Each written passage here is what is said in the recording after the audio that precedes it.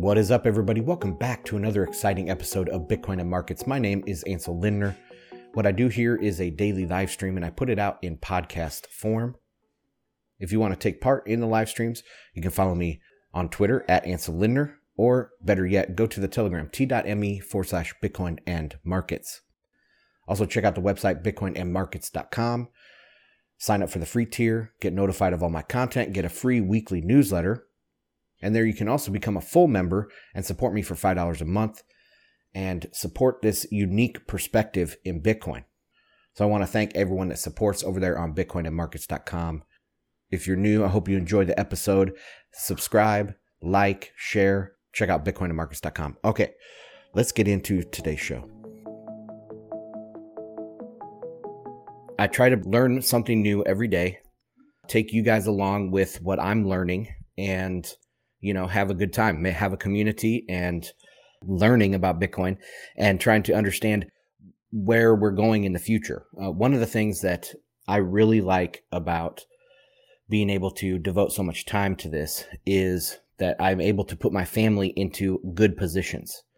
I'm not necessarily tied to any one country or any one state or even any one position. If I learn something new and I disprove myself, I'm willing to change that. And I've proven that over the last 4 or 5 years, hardcore pivoting from being an inflationista to being a deflationist. I've also moved cross country and other things when I thought that would be best for my family. So that's the type of stuff I hope to impart to people, at least, and an understanding of Bitcoin, dropping a few insightful nuggets here and there, and having a community. And that's what it's all about here. In today's world, I feel like so many people are just blown in the wind and they're unmoored from anything meaningful. And I really do appreciate you guys over there in the Telegram taking part with this. I appreciate all the people that listen to the podcast and everything. Just big thanks to everybody out there. All right, today is Friday, January 20th, 2023. Today is Freeform Friday on the show. Haven't really done a freeform show lately. I just have a few kind of links that I've shared in the Telegram we're going to go over and then open up the mic and see if you guys have any topics or comments on what I talk about. So let's go into, first let's start with the price, because there's a little bit of action happening on the price. So I'm sharing this. I just posted it in Telegram. I'm sharing it now on the stream. And right now, price is sitting at 21,374. If it closes at this high, this will be a new high close since way before FTX. So when would that be? This would be back to September 12th. This would be a new high close. So that's pretty exciting. And going to open eyes. Okay, the financial industry, love them or hate them, whatever your thought is about the financial industry and how smart they are in spotting these things, they are going to notice that Bitcoin is closing at a new high even after FTX. Okay, and that could be very, very bullish for the price. And one thing that I am kind of concerned about is this RSI, the relative strength index, or is it index or indicator? I don't want to get this wrong. I don't know. I don't know if it's indicator or index, but I always thought it was index, relative strength index. And we hit 89 on the daily. That is extremely high. 70 is overbought and we hit 89. The only other time we've hit 89 on the daily, if you go back in time, like going backwards, you'll hit, I think it's, what did I say? January of 2021 and then December in 2017. So it was at the first time we hit 40,000. That was 89. Then in December 2017, at the very top, that was also 89. If you go back into the bull market in 15 and 16, we hit 89 a couple times during the bull market. So that's a good sign that, this doesn't necessarily mean the end of a bull market. It can mean the beginning of a bull market, which is what I think it kind of symbolizes. But being up at 89, it's just so damn high, guys. and whatever you think about technical analysis, 89 on a daily RSI is not sustainable. It just isn't. I mean, it has reset. It did touch 80, but that's still 10 points above 70, which is overbought. So, I mean, I think it has to come down. I think the daily RSI has to hit 70, even though we're continuing to push up. Here we go right now, 21,397. So we'll see. We'll see where this goes. Maybe we just make a marginally new intraday high and then it comes back down or something. Let's take a look at the hourly, how this is looking, because we can kind of see the shape of the chart. Get rid of these moving averages for this. And it is looking pretty nice. I mean, there's a nice curve to this. And those are usually a little bit more sustainable, obviously, than, say, something that just shoots from nothing to $1,000 candle. Those aren't going to be, those are Bart Simpson patterns, right? They're not going to be sustainable. So anyway, I just shared that there with Telegram. All right, let's take a look at a couple more charts. We're going to go back to the daily, and we're going to take a look at the S&P 500. I'm going to put the moving averages back on. Getting really close to this golden cross. What is going to happen? It could be very positive. The way it's setting up right now, we have a higher low. So we had the low set back on October 13th. I don't think that was Friday the 13th, but it was Thursday. Sorry.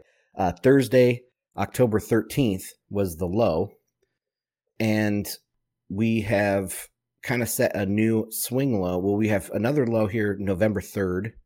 And then December 28th is a second higher low.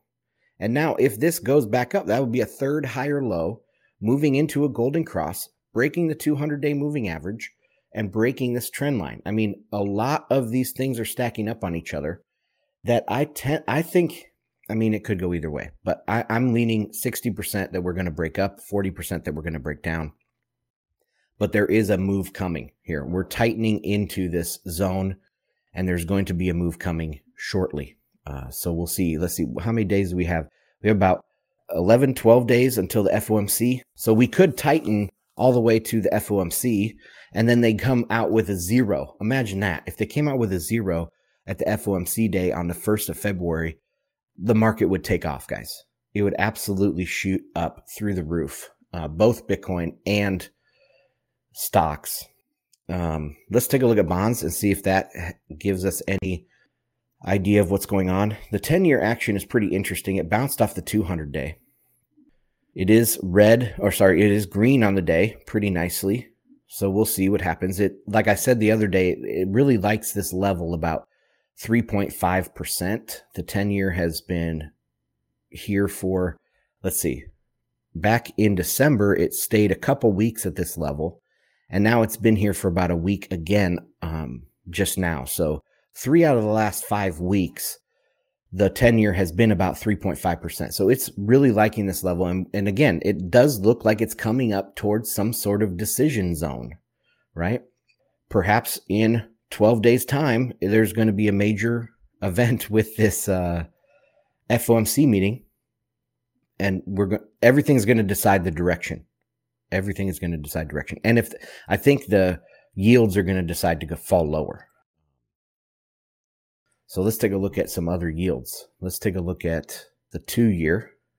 2-year is below the Fed funds range. Just this red box here is the Fed funds range. I still have these moving averages on here. Let's take the moving averages off. It is below the 50-day moving average, which is important. You can see this looks like a topping pattern. If we zoom out here, I mean, you could say this might be a little bit similar back here in this zone, but it is decidedly moving down the 2-year, despite the Federal Reserve saying they're going to raise rates, despite being below the Fed funds range currently. Okay, just think of this. The 2-year is, the coupon is 4.18.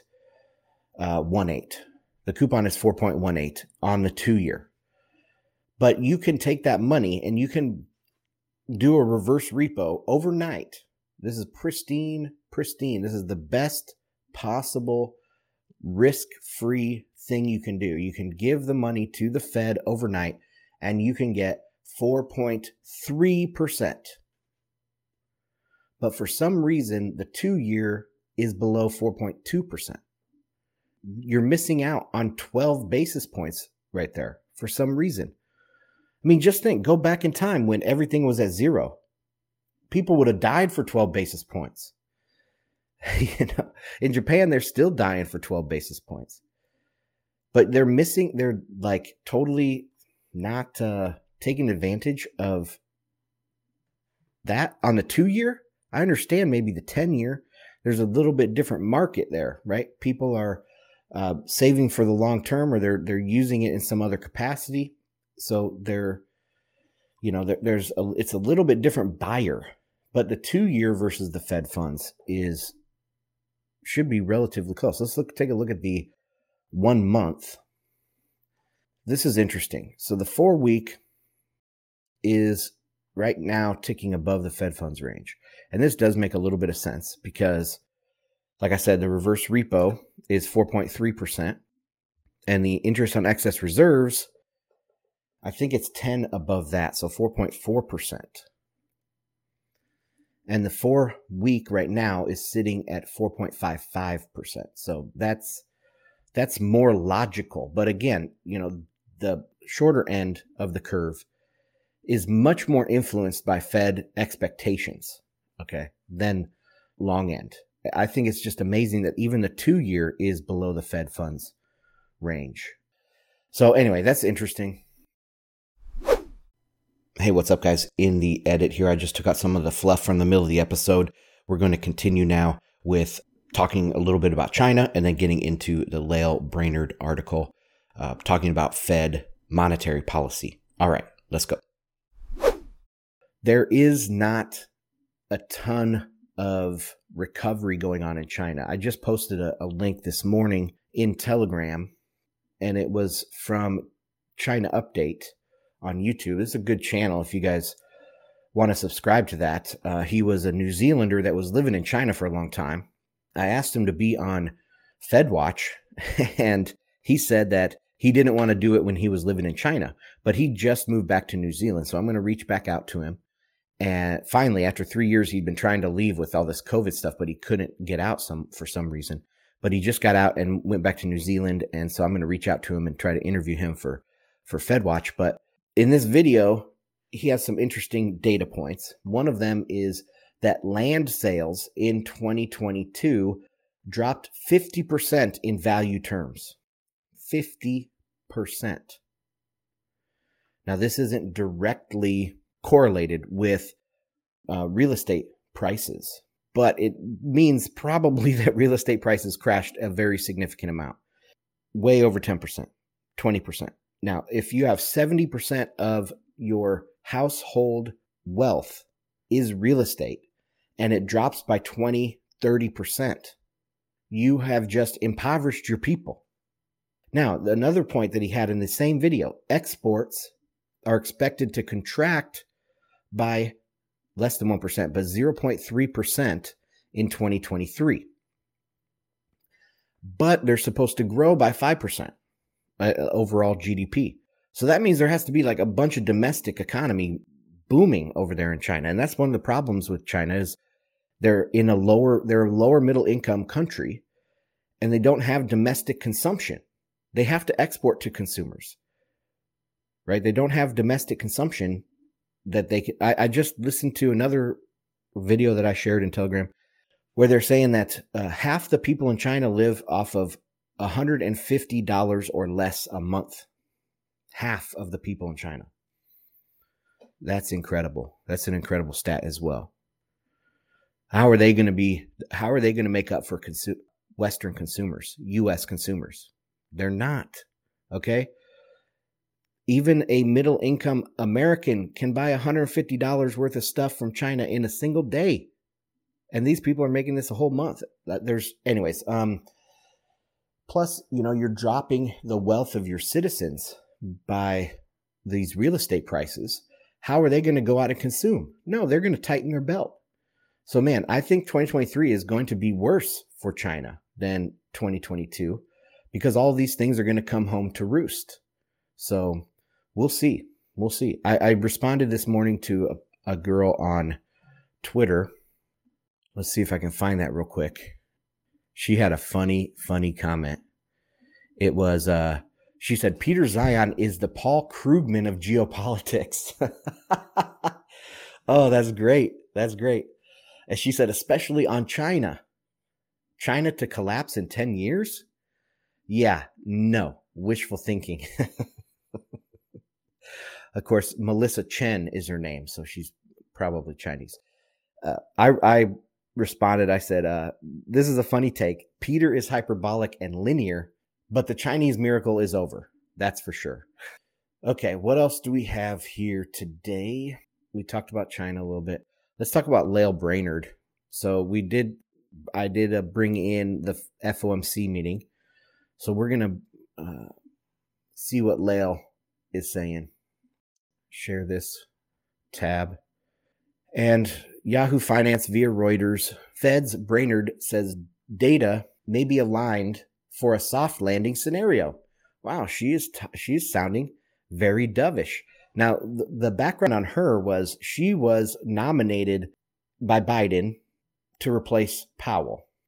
All right, Lael is she's a Democrat, and she's a little bit more liberal, a little bit more ready to work with Davos, work with the globalists, work with climate change, that type of thing.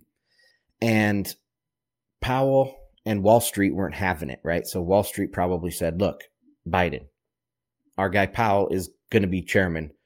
Just get on with it. Lael doesn't have a chance. And so anyway, her candidacy didn't last very long, and Powell became chairman. But she also, with Raskin, who was the ultra progressive that they put up to be the vice chair, or was it vice chair or head of coordination or something at the Fed, where she would have direct control over where a lot of their monetary policy went to. So Powell would make the decisions on what the policy was, and then other people out there say they work and they do the actual implementation of it, right? And she was going to be this ultra progressive that was implementing this stuff, and she was going to be cutting out oil companies, basically energy companies, from getting bailouts and working with the Fed, hurting the American energy industry and stuff.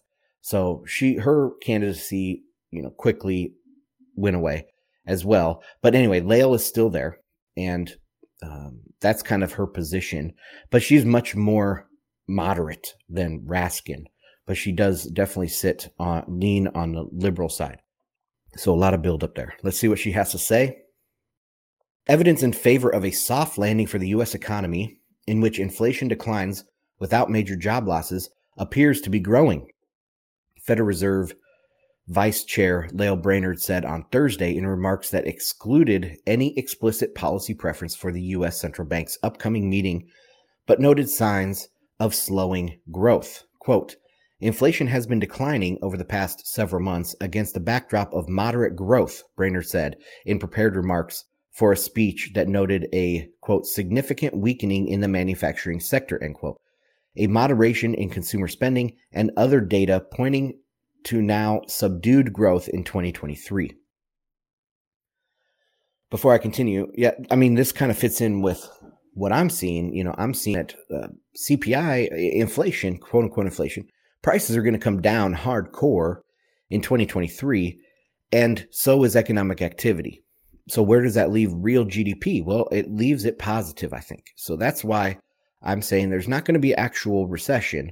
It's going to feel like a recession, but it's not going to be a textbook recession. Even if you go back to the old way of defining a recession, pre-2020, because, a lot of people think they changed it just in 2022 with that 2 consecutive quarters, Q1 and Q2 in 2022. But no, they changed it back in 2020 because I think they wanted to put a recession on Trump's record, and they added it to be very subjective.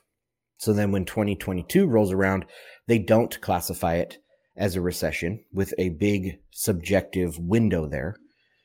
as to not put a recession on Biden's record. So this definitely is a political number. And a lot of people, talk about CPI and jobs and all this other stuff as being political numbers. And I try to push back on that. I mean, I understand it, and I can't confirm it. But on this, I can much more confirm that they definitely changed this to make this recession that Trump had in 2020 with COVID a very unique recession. Just go onto the Fred website, where they have those gray bars and you can see where all the recessions are. And then look at the recession in 2020. It was like 2 months. Normally a recession is 6 months, right? Because 2 consecutive quarters. So it's a very weird thing. And I know they changed that for Trump, and I know they added a subjective measure in there for themselves. And then they don't classify 2022. I mean, so I can confirm that a little bit more than I can confirm these other things being political. I mean, I'm sure they're not 100% apolitical, but I just can't go there saying that these are completely fake numbers. But anyway, let's continue with this story here. In addition, she said the full impact of last year's aggressive Fed interest rate increases has yet to be felt. The U.S. Central Bank raised its benchmark overnight interest rate by 4.25% in 2022 to the current 4.25 to 4.5% range to fight inflation that climbed to 40-year highs. Of course, they mean prices, not necessarily inflation, but anyways. It is likely, quote, it is likely that the full effect on demand, employment, and inflation of the cumulative tightening, cumulative, remember that word was added in November to the FOMC, cumulative tightening that is in the pipeline still lies ahead, Brainerd said in the remarks for a speech at the University of Chicago's Booth School of Business. At the same time, Brainerd pointed to trends in prices, wages, and margins that indicated inflation, which by the Fed's preferred measure is running at almost 3 times its 2% target, was slowing and could well continue doing so. The U.S. employment rate, meanwhile, the U.S. unemployment rate, meanwhile, is at a low 3.5%. Quote, it remains possible that a continued moderation in aggregate demand could facilitate continued easing in the labor market and reduction in inflation without a significant loss of employment, Brainerd said. She was speaking just before the start on Saturday of an official blackout period that will restrict Fed policymakers from making further comments ahead of the January 30 Feb 1 meeting. At the final pre-meeting word of a senior Fed official, Brainerd gave little direct guidance about the outcome of that session, indicating the central bank would continue to move the policy rate closer to a sufficiently restrictive level with further rate increases, but not saying if she favored moving by only 1/4 of a percentage point at the upcoming meeting, as investors currently expect. Even as the Fed parses the progress it has made on inflation, she said it would, quote, stay the course. Even with the recent moderation, inflation remains high, and policy will need to be sufficiently restrictive for some time to make sure inflation returns to 2% on a sustained basis, Brainerd said. All right, so my reaction to this is like, okay, inflation remains high. On what measure, Lael? What measure are you using? Are you using month over month? Because no, it doesn't. Even go to a quarterly or a 6 month moving average. Only the yearly remains high. That's it. Every other time period is low and is getting lower and is going negative. PPI came in at negative 0.5% in December. CPI came in at negative 0.1%. These things are going more negative, Lael. What time frame are you using here? So anyway, some other comments I wrote down here. Bullard, I don't know what Fed central bank he is president of. It's not Cleveland. Oh boy. What is he president? I can't remember. Kansas City, maybe. He says he wants to get to 5% faster. He said, we just need to get there. if we know we're getting there, we just need to get there. So he's in favor probably of 50 or 75 even basis point hike. Collins, another Fed president, said he thinks they're going to get to 5% this year. Mester said 5%. So a lot of these are going towards 5%. The market right now is pricing in 0.25%. Let me bring this up. All right. So we're 12 days away, and 97% the market is saying 25 basis points. This is pretty significant. I don't think that they will go away from this. I mean, it's possible they do 0, but they did 50 last time. They do 25 this time, and they do 0 next time. So we'll see. We'll see how this works. But that is what they are pricing in right now. All right. What else do I have here? I should just open up the mic because I do have to get out of town. So let's do that. Let's go back to my website, share this screen. Guys, make sure that you're subscribed over at bitcoinandmarkets.com. If you're listening on the podcast or you're finding this on YouTube or whatever, subscribe over at bitcoinandmarkets.com, and you can get, emails of all my content that comes out. Pretty much it's a daily email, maybe 5 days a week that you get an email about this. And I have a free weekly newsletter that comes out there as well. That's a good 5-10 minute read every Monday. You can read throughout the week or whatever. So check that out. Guys over on Telegram, what you got? Anybody have anything they want to bring up and talk about for a few minutes here? Don't have any more admin notes to plug. Just check out bitcoinday.io, and see if anything's coming up near you. I know that he was having some problems with in the bear market. So I think now that we might be turning around to the bull market here again, there might be more Bitcoin days coming out. And like I said, if you're in a meetup in a major metropolitan area, and you have 25, 50 people that you can get to come to this, reach out to Edward, and I'm sure he can make something happen. I was thinking about trying to reach out and do something in my local area as well. All right. Well, if there's no comments here, I'm going to end it there, guys. Thank you for joining me this week. Hope you guys had a good week, and hope you guys have a great weekend. Get out there, spend time with loved ones, friends, and family. Play some catch with the kids if you have kids, whatever, in the backyard. And that's all I got. So have a good one. Bye.